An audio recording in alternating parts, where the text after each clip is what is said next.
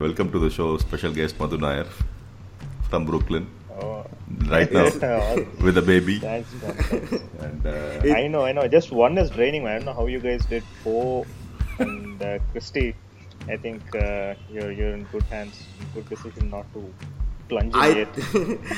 Yet, okay, scary. But I think Shob was going for an army there, and then he decided that his entrepreneurship was more important than jihad. yeah. And the reason why Christy runs the nursery school near his house is the guilt. What? Oh God. Yeah. So, guys, what's the topic for today, Christy? Censorship Okay. across the borders, whether in art or whether in the media or generally in life. Okay. So this reminds me. I read a book called Satanic Verses Okay. by yeah. Salman Rushdie, which I think is still banned in India. Right. And it's as a piece of literature, I think it's a piece of but Exactly.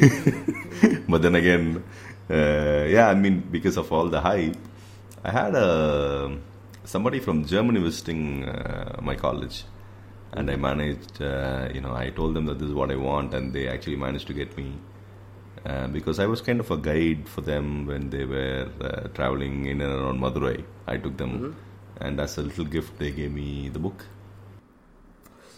And did you think that the fact that it was banned would probably make it a special read, and were you disappointed that it wasn't? Yeah. I mean, it was. I could kind of understand what the hoopla was about, and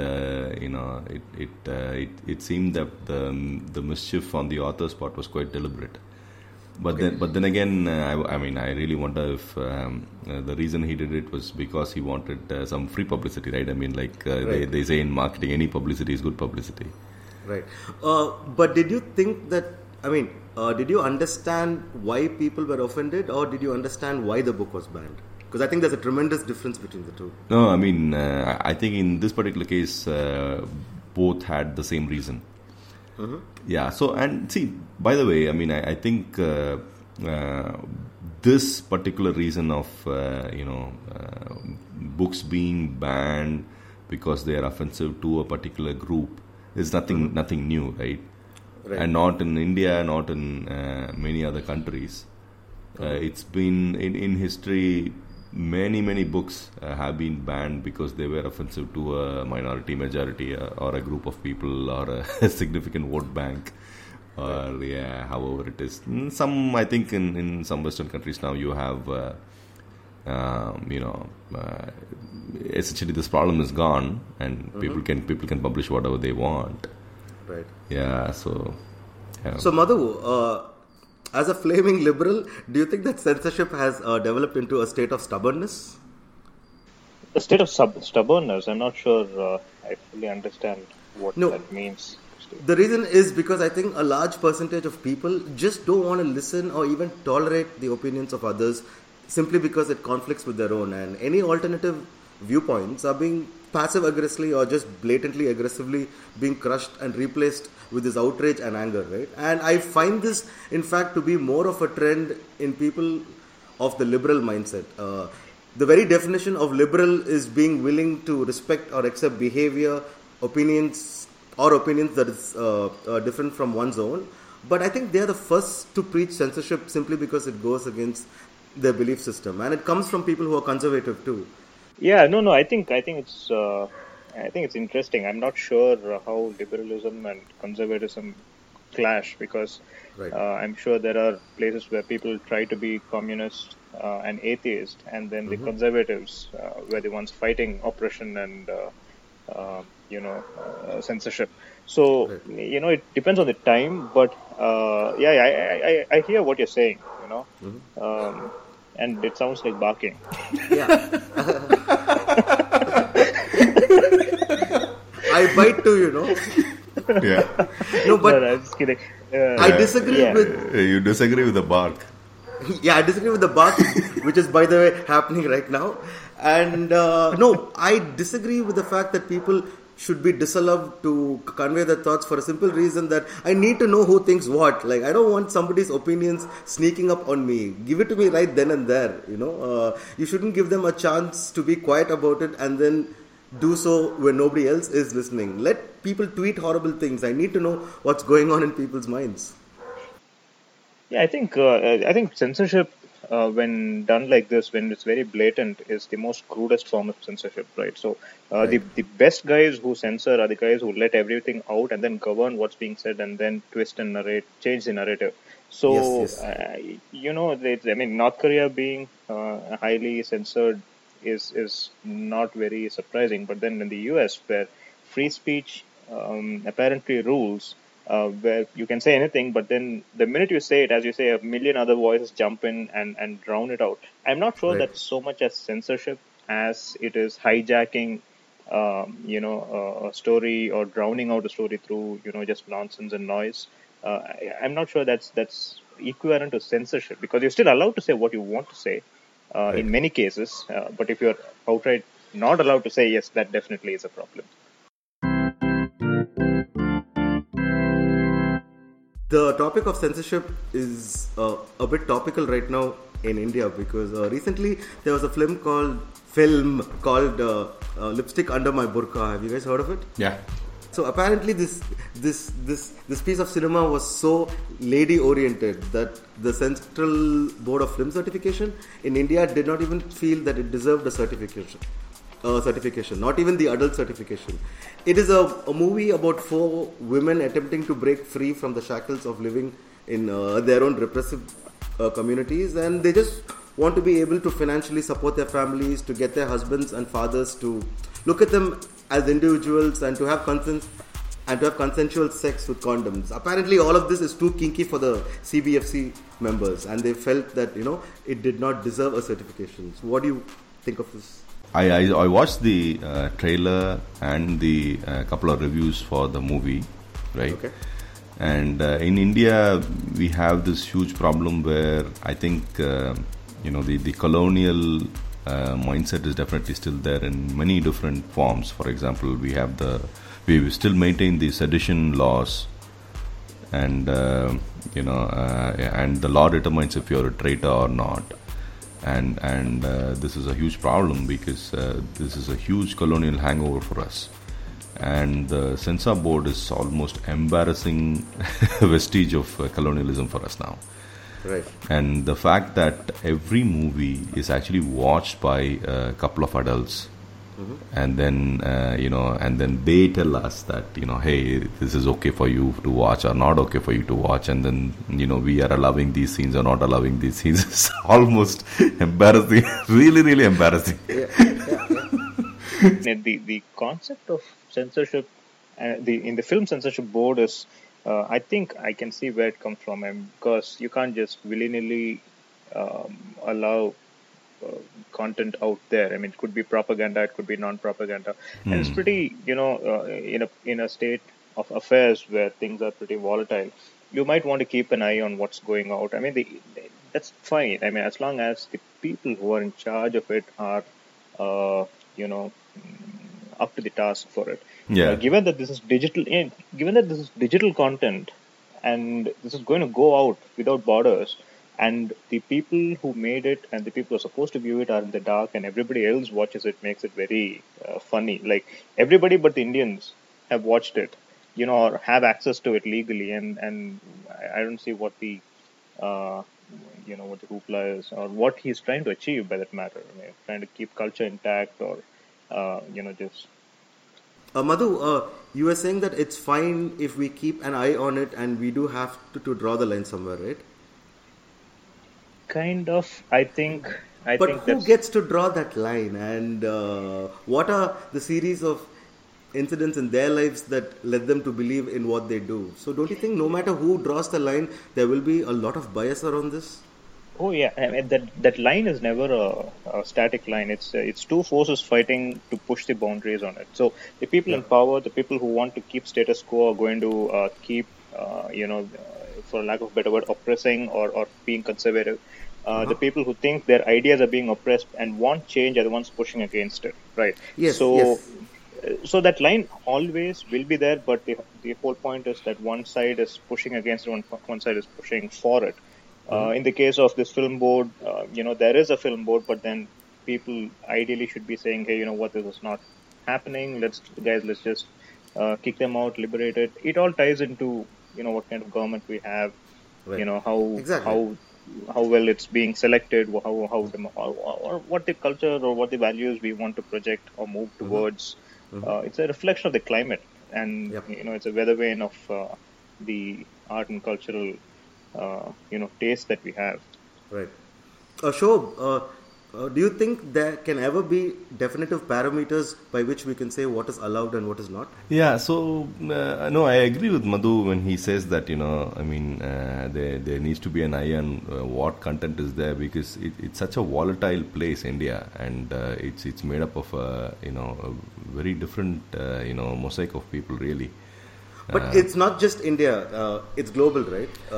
No, man. Whether- I think there are certain politically and also communally sensitive places in India, and we definitely know that to be true.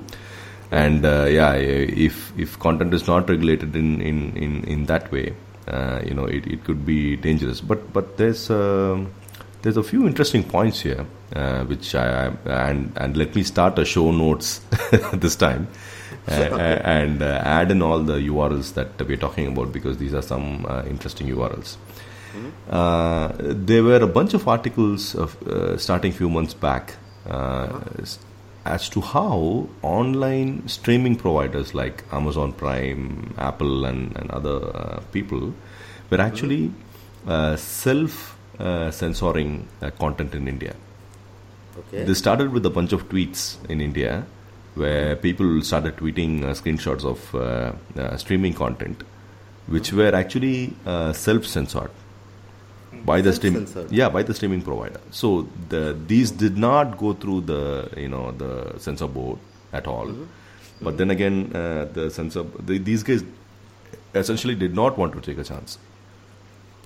Right. So So- they censored themselves Yes. before it became a problem. Yeah, nudity and stuff like that. They did censor it themselves. Probably even violence. I can't remember. But I'm gonna throw in a bunch of links in the show notes so that listeners can essentially go through those links. And Super. and the point is, where does the overreaching stop, right? And who defines what is sensitive, what is not sensitive? Because especially even in our home state, Tamil Nadu. So whenever there is a significant movie released, we do see that a group of people say this hurts our sentiments, and Yeah. we will not allow you to release this movie. So man, that is very frustrating. Yeah.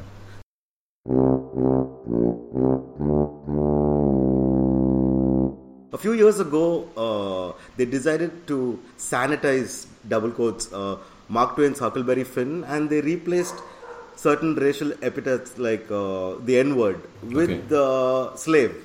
I think the N-word appears around 200 times in the novel, and it was judged as being unsuitable for children who studied in the US educational system. And it seemed to me like they were rewriting history.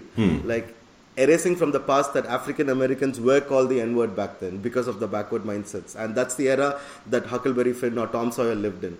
Now, Mark Twain was definitely a liberal and undoubtedly against racism, and his repeated use of that word seemed deliberately ironic as opposed to being driven by anger and hate.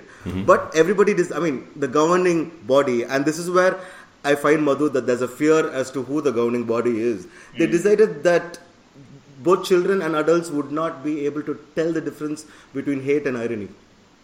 So, do you think that it should have been replaced with the word slave?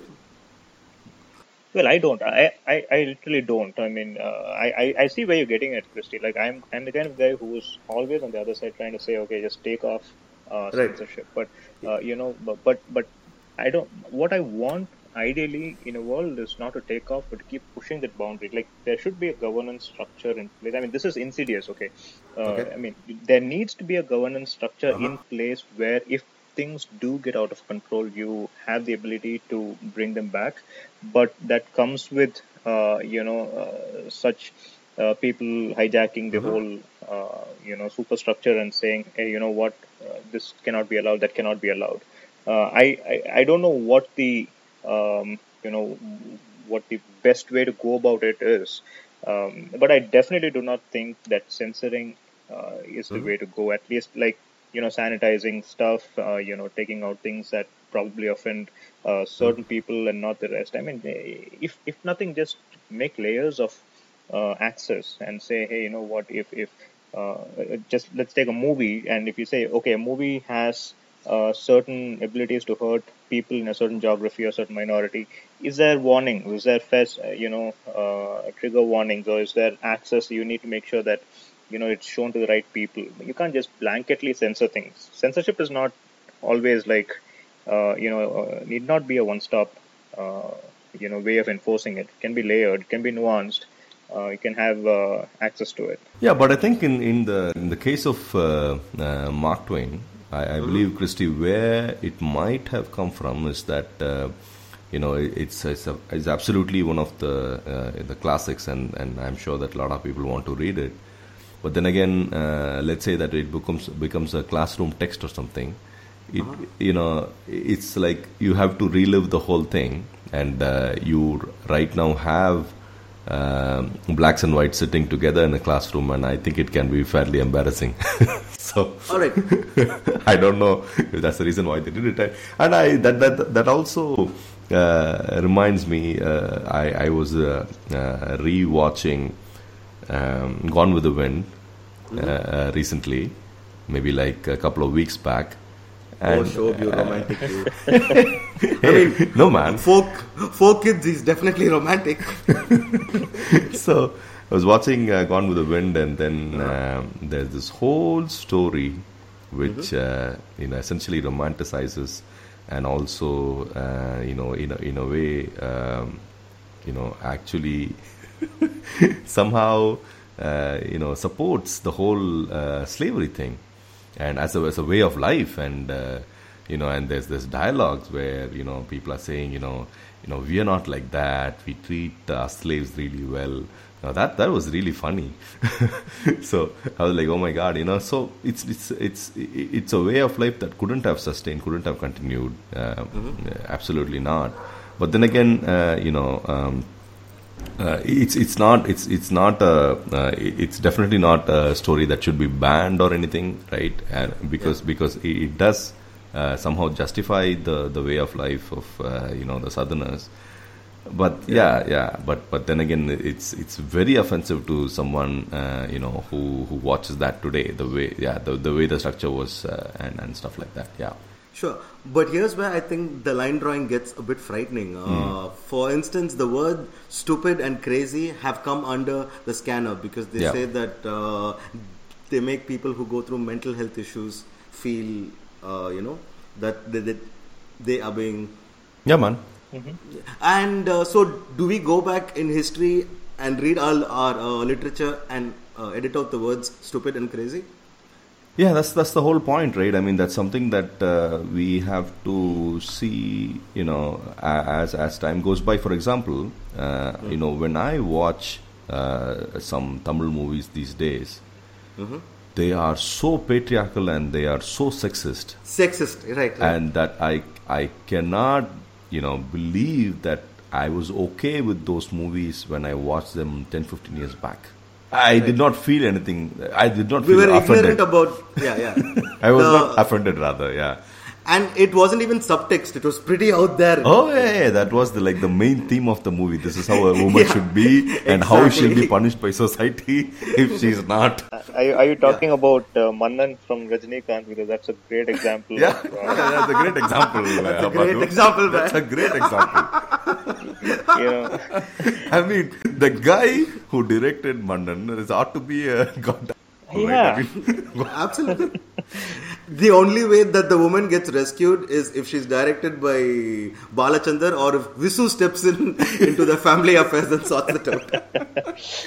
True. But Oh my yeah, god. Christy, like I do get the feeling you're Yeah. raring to chomp at bringing down the censors, right? So, do you think a Yeah. completely uncensored world is the way to go? No, I wouldn't think that, because, for instance, I wouldn't want my niece watching certain things because I feel that it may influence her to go towards a mindset that is probably regressive. But I feel as long as censorship is not a knee-jerk response, I think there can be some debate about what to sponsor. And I find this very, very prevalent in humor. I think there's a huge difference between this is not a joke and I don't find this funny. I understand why people are queasy or offended about jokes about rape or racism or pedophilia or meaningless violence, but does it mean that they should be banned? Instead, why don't people not listen to it? Walk away. But you can't turn around and say that nobody else will find it funny and hence it should be removed from public consciousness. So when it comes to certain forms like humor, I think everything should be allowed. I want to be able to make jokes about the tsunami and like those who died in our floods. There's nothing wrong with it, because it is not my intent to belittle it or to make people feel bad about it. It's just a joke. Comedy is tragedy plus time. Yeah. In our own lives, I'm sure there are family members or people in our social circle who say inflammatory things that marginalize people without even an ounce of humor. But we don't excommunicate, do we? We quietly judge them and then avoid them. Yeah. So just do that next time there's a penis shot in a movie or a joke about the World Trade Center. Just chill. Right. So, Madhu, that's a great question, because there have been certain experiments online, essentially, that gave people absolutely zero censorship. Famously, Reddit, right? Right. In Reddit, there are a few banned subreddits. I'll just quickly read through them. One is Jailbait, which had pictures of teenagers, I believe. And that was replaced by a subreddit called Creep Shots, right? Uh-huh. And then there was a subreddit called Beating Women. Then the Fappening, which essentially was stolen celebrity nude pictures. The right? frappening? The Fappening, yeah. And then Fat People Hate was another subreddit, right? And then there was men's rights, and then there was also Fine Boston Bombers, which got a lot of really young people falsely they were accused, and this led to crazy stuff. Guns for sale. Wow. Yeah, guns for sale. Guns for sale. Stuff like that. So, but the Reddit people, they said, we want a place on the internet which we absolutely do not want to censor in any way, right? And this led to a lot of trolling, obviously, right? And this is a huge social experiment.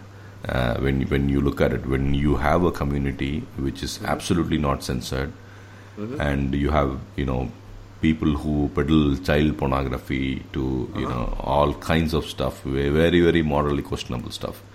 Yeah. And man, I mean, I think our base nature just appears all of a sudden. Yeah. And See, I think there has to be context, though. For instance, you're talking about child pornography. I absolutely think it should be banned. But should Pasolini's 120 Days of Sodom be banned because it has teenagers nude performing sexual acts? I don't think so, because there's a context to it. It was supposed to be a statement on fascism.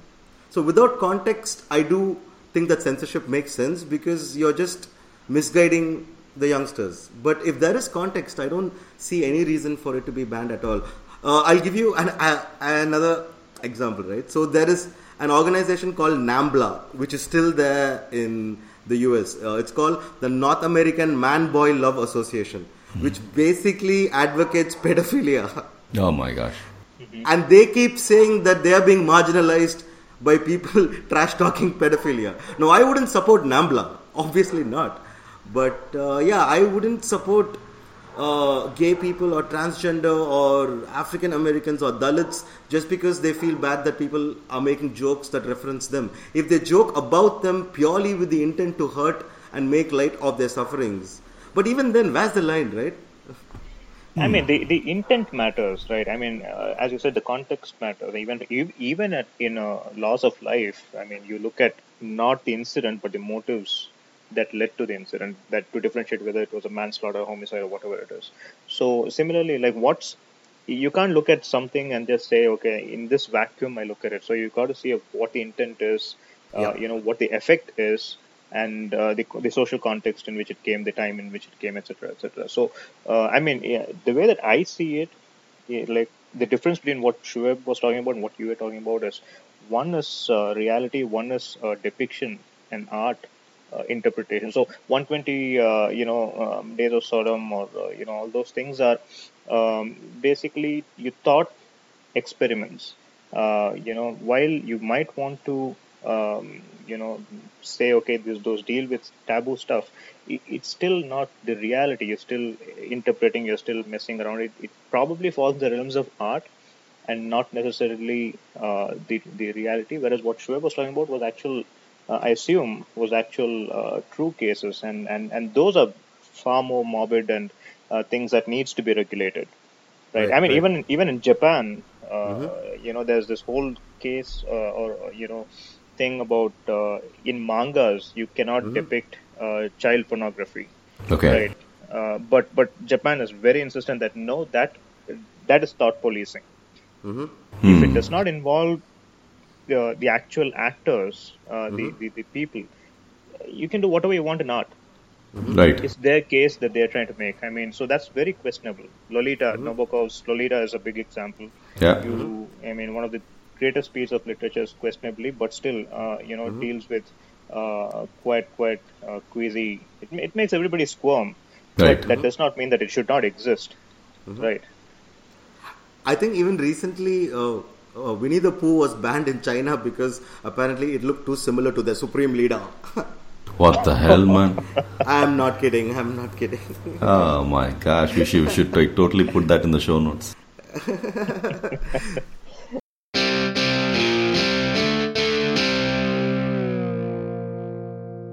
Another reason why I wouldn't mind people censoring themselves is so that they don't die. For instance, in 2015, right, Charlie Hebdo was attacked for its depiction of Muhammad and other Islamic leaders. And how many people died? 10, 12? Something like that. So about 1 week later, their front cover, I remember, showed the Prophet shedding a tear and holding up a sign that said, "Je suis Charlie." I wouldn't have done that. I would have censored myself because I don't want more people to die. But yeah, no man. See that on this particular issue, right? There's a very good article called "I Am Not Charlie Hebdo" by the author and columnist David Brooks, right, in the New York Times, where I agree with him, which is pretty much your point, right? Yeah. So free speech for the sake of free speech, just to prove a point, pretty much knowing that there will be death, right? Is a fairly stupid thing, in the sense that what he says is it's irresponsible. Right? Yeah, well, let me elaborate, right? I mean, so we are dealing with certain basic rights here. So what he says is that if he says that this would have never happened in America. Right, the reason being the blatant essentially free speech for the sake of free speech, right? Now, for example, even when the man, I don't know where there was some pastor somewhere, I can't remember where, wanted to burn the Quran, burn a Quran day is what he had, and then Obama actually convinced him not to do it, right? He said, I get your point, that's proven already. Don't do it because it's going to cause a lot of more trouble. And he was maybe afraid because a lot of his troops were there on the ground in countries where there could be trouble because of this. And he had a selfish motive saying, don't do this because our troops are going to be targeted, right? But the point that David Brooks makes is a lot more,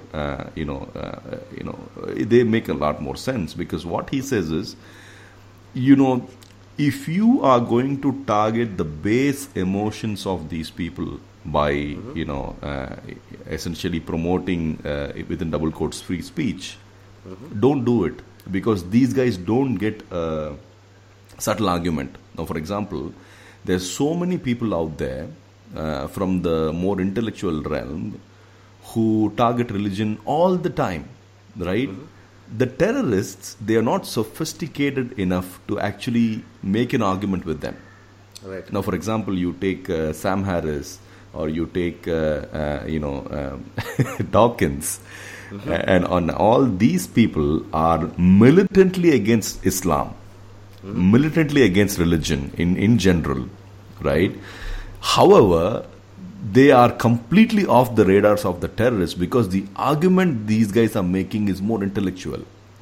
Now, for example, just to understand what Richard Dawkins is talking about, you need to read 10 or 12 books and then come back to argue with the guy. Yeah.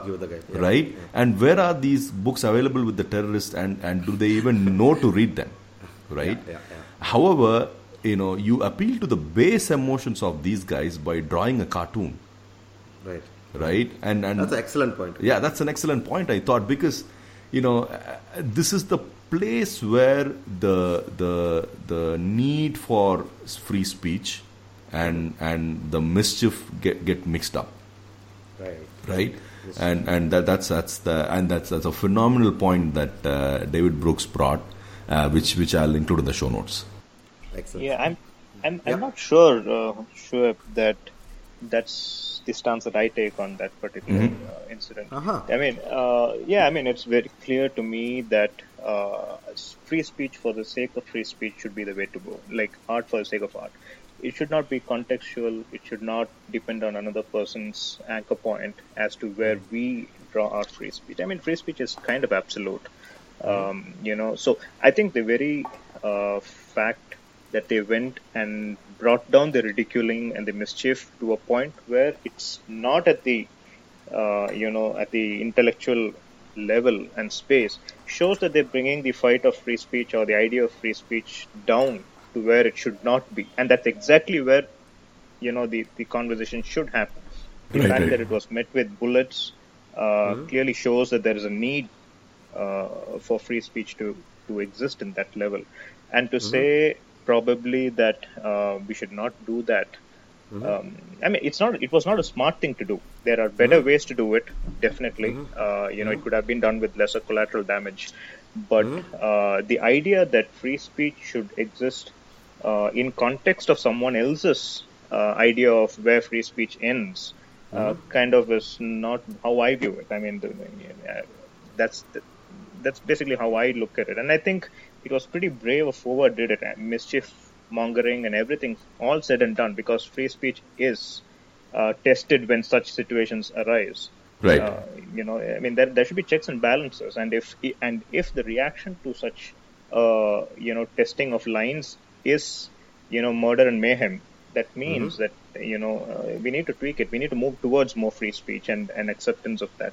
No, I think Charlie Hebdo was especially frustrating, Madhu, because this particular issue was the limits of free speech were already tested.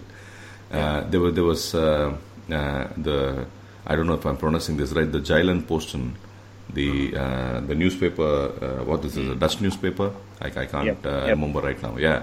So they again created a bunch of cartoons during the day, and there were huge, large number of people who got killed in riots in Pakistan. I believe I can't remember very clearly at this point of time, but this particular point, and we know, for example, in India, what you should do to get a bunch of people killed, right? And we know those points, right?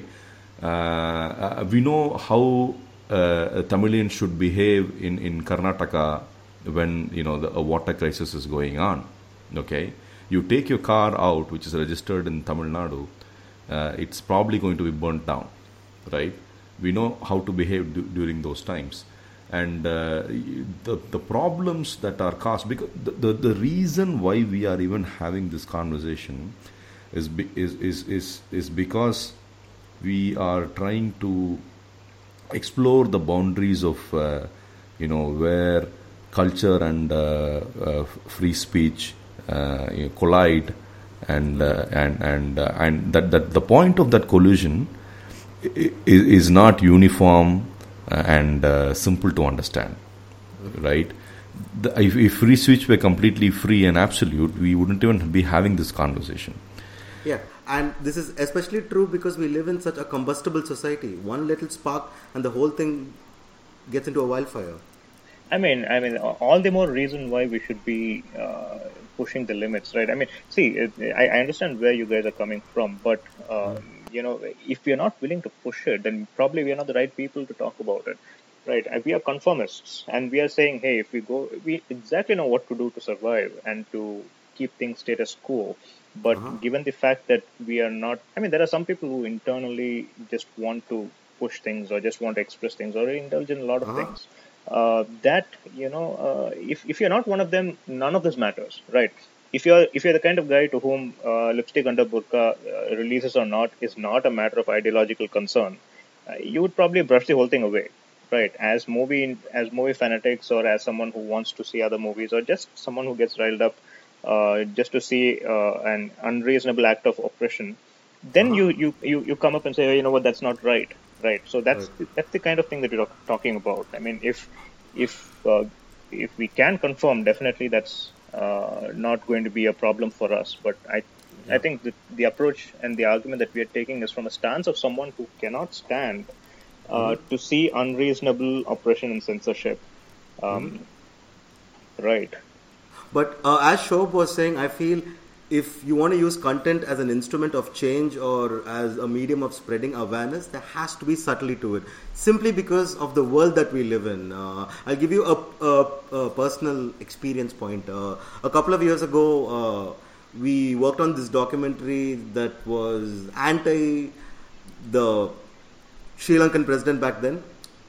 And we did it because a lot of people around the world they saw him as a war criminal. So we released that documentary to a bit of acclaim and things were fine. And we wanted to do a documentary about our Prime Minister, our current Prime Minister who was contesting in the elections back then. And we decided not to do it, not because we would have, I think it would have given us a lot of popularity, but we felt we shouldn't because it would give more power to the people who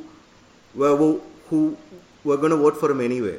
Because without subtlety, you take documentary filmmaking, there cannot be any subtlety to it. Fact is a fact. And if we are going to talk about things that he did or his people did, it would just give more ammunition for his supporters to be more vocal about their beliefs. And so I'm kind of with Shob on this because without subtlety, the context might be lost. And you're talking about effectiveness. You're not talking about censorship, right? Censorship is when you cannot do that. Now you can do that, but you're thinking what tone to take. So you're not talking about censorship at that time. Right. Completely agree. So I do not think it should be a law that should be imposed, but I think it should be self-censorship. Artists and content producers should have the wherewithal to know when they're pushing the line that can lead to damage in the lives of innocent people. Absolutely. See, I think even David Brooks is saying the same thing, guys. So what essentially he's saying is that be smart about it, right? You're gonna attack a base emotion. The reaction is going to be very different from how if you put it subtly, right? And putting it subtly and then bringing up those points again and again will essentially create the change, but it's going to be slow, and these things we cannot change overnight. We all know that, I guess. So the whole point is that now, for example, you take the case of censorship being absent in the online media in India, right? Now, isn't that not gonna bring a new wave of content that then becomes normal, which changes the existing baseline for culture itself, right? And then becomes the new normal over a period of time as the internet penetrates, into the deeper, the rural India. And then that becomes normal, and people are saying, why do we need a censor board? Because we've been watching this for years. But that's going to take a really long time. Yeah, It that's would. gonna. It would. Yeah. Yeah, and I also see the future of cinema as YouTube. I think all major releases Absolutely. will be online. So I think this problem is going to come more under the scanner with the years. Yeah, absolutely, man. And Charlie Hebdo, they I think, I'm not sure how many months later after this incident, but they prevented the publication of another magazine called Sharpie Hebdo, which was a spoof of their own. So I'm not sure how much they advocate freedom of speech. You can only advocate freedom of speech if you're alive. So, I mean, it's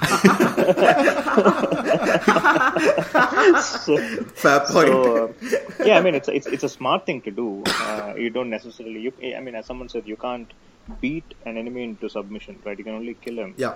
I mean, you beat him, you only temporarily put him down. So, most of the people who probably self-censor are just waiting for the right climate to unself-censor, right? So that's the whole trickiness of censorship is, as you said, depending on who's on power. I mean, for all you know, and this might be laughable, for all you know, that Pankaj guy who runs the film censorship board might be having some really high-level view where he's talking about now is not the right time that India is ready for lipstick under the burqa, and he might be thinking about a couple of hamlets in his experience where things might not go down well. And in his books, he's like, I saved 200 lives today. And, Yeah. So, this is the same argument that I use when people complain about alcohol not being served in our domestic flights. I keep telling them, no, man, we are not ready for it yet. The air hostesses would be harassed beyond the point of, I've seen that happen in international flights. Oh, yeah? Our guys going completely crazy and harassing the air hostesses. Yeah. Yeah. And nobody bans or censors anything for being stupid or tacky or mediocre. And Yeah. I think we brought out a very good point, saying that you have to be essentially alive to propagate your views. And I think taking it to one extreme, right? In Sun Tzu's Art of War, he says the best way to win a war, if you can, is to not fight. exactly. I think we have to try and do that, right? And we have to be smart about pushing out content and subtle about bring about the change that we want to bring about. Yeah, I think that's a very good point. It's similar to Man Karate, which is deer karate. So we were taught that if you feel that you're really not going to win a fight, run like hell, because that's the best form of offense. Run. I mean, the way that I approach it is first try to outrun the problem, and if you can't outrun, then you better turn and fight. I mean, that's generally how I look at things.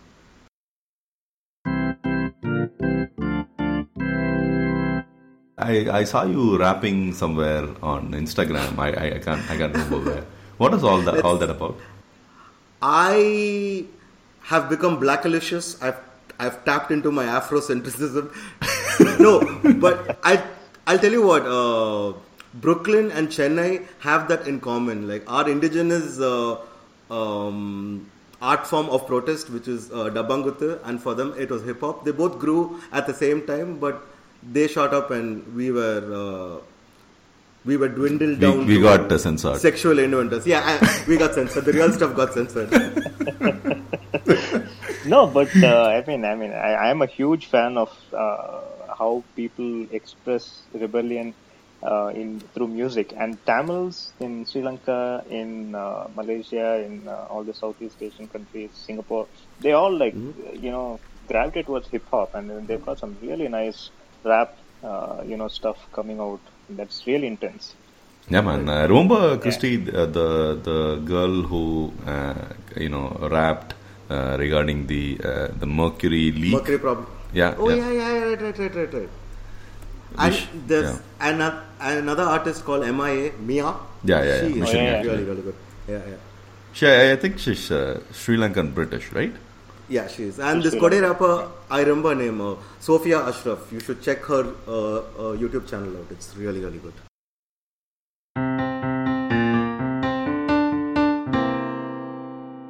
Madhu really had a nice closer, and we should have ended it there. No, I'm just going to have to rap. There's no choice. Hey, you should rap, Christy. You should definitely rap. Yeah? You want me to show? Only if show wants me to. Go ahead, man. Go ahead, because He is censoring. Yeah, man, absolutely. So I wield the scissors. Right? I only remember the lyrics of one song that has something to do with censorship. Madhu, have you heard of this hip hop group called Two Live Crew? No, man, I'm not. Yeah, so they made the song called Banned in the USA, which sampled Bruce Springsteen's Born in the USA. It's a pretty nice classic track. Go ahead, buddy. Yeah. We've got white collar people trying to grab our style, saying we are too nasty and we are too live. Corrupted politicians playing games, bringing us down to boost their fame. They must be joking, thinking we will fall, but they are like flies moving the wall. We stand tall from beginning to end with the help of our friends and our fans. Freedom of speech will never die. For us to help our ancestors died. Don't keep thinking that we will quit. We'll stand tall and never sit.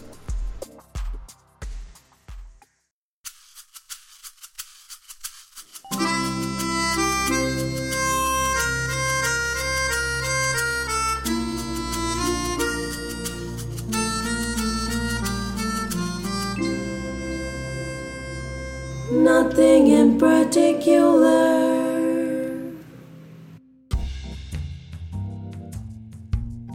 Nothing in Particular is brought to you by your hosts Shuaib Hussain and Christy Bharat. You can catch up on Christy's writing on verseherder.wordpress.com. He is @verseherder on Twitter. On Instagram, he is christy.bharat, which is CHRISTY.BHARATH. Shuaib is @SHUVEB on Twitter and on Instagram as well. Please follow Nothing in Particular on Twitter on @ListenToNIP, and don't forget to rate us on iTunes. It helps the show. Nothing in Particular features original music by Hariram Narayan with vocals by Sharanya Subramaniam.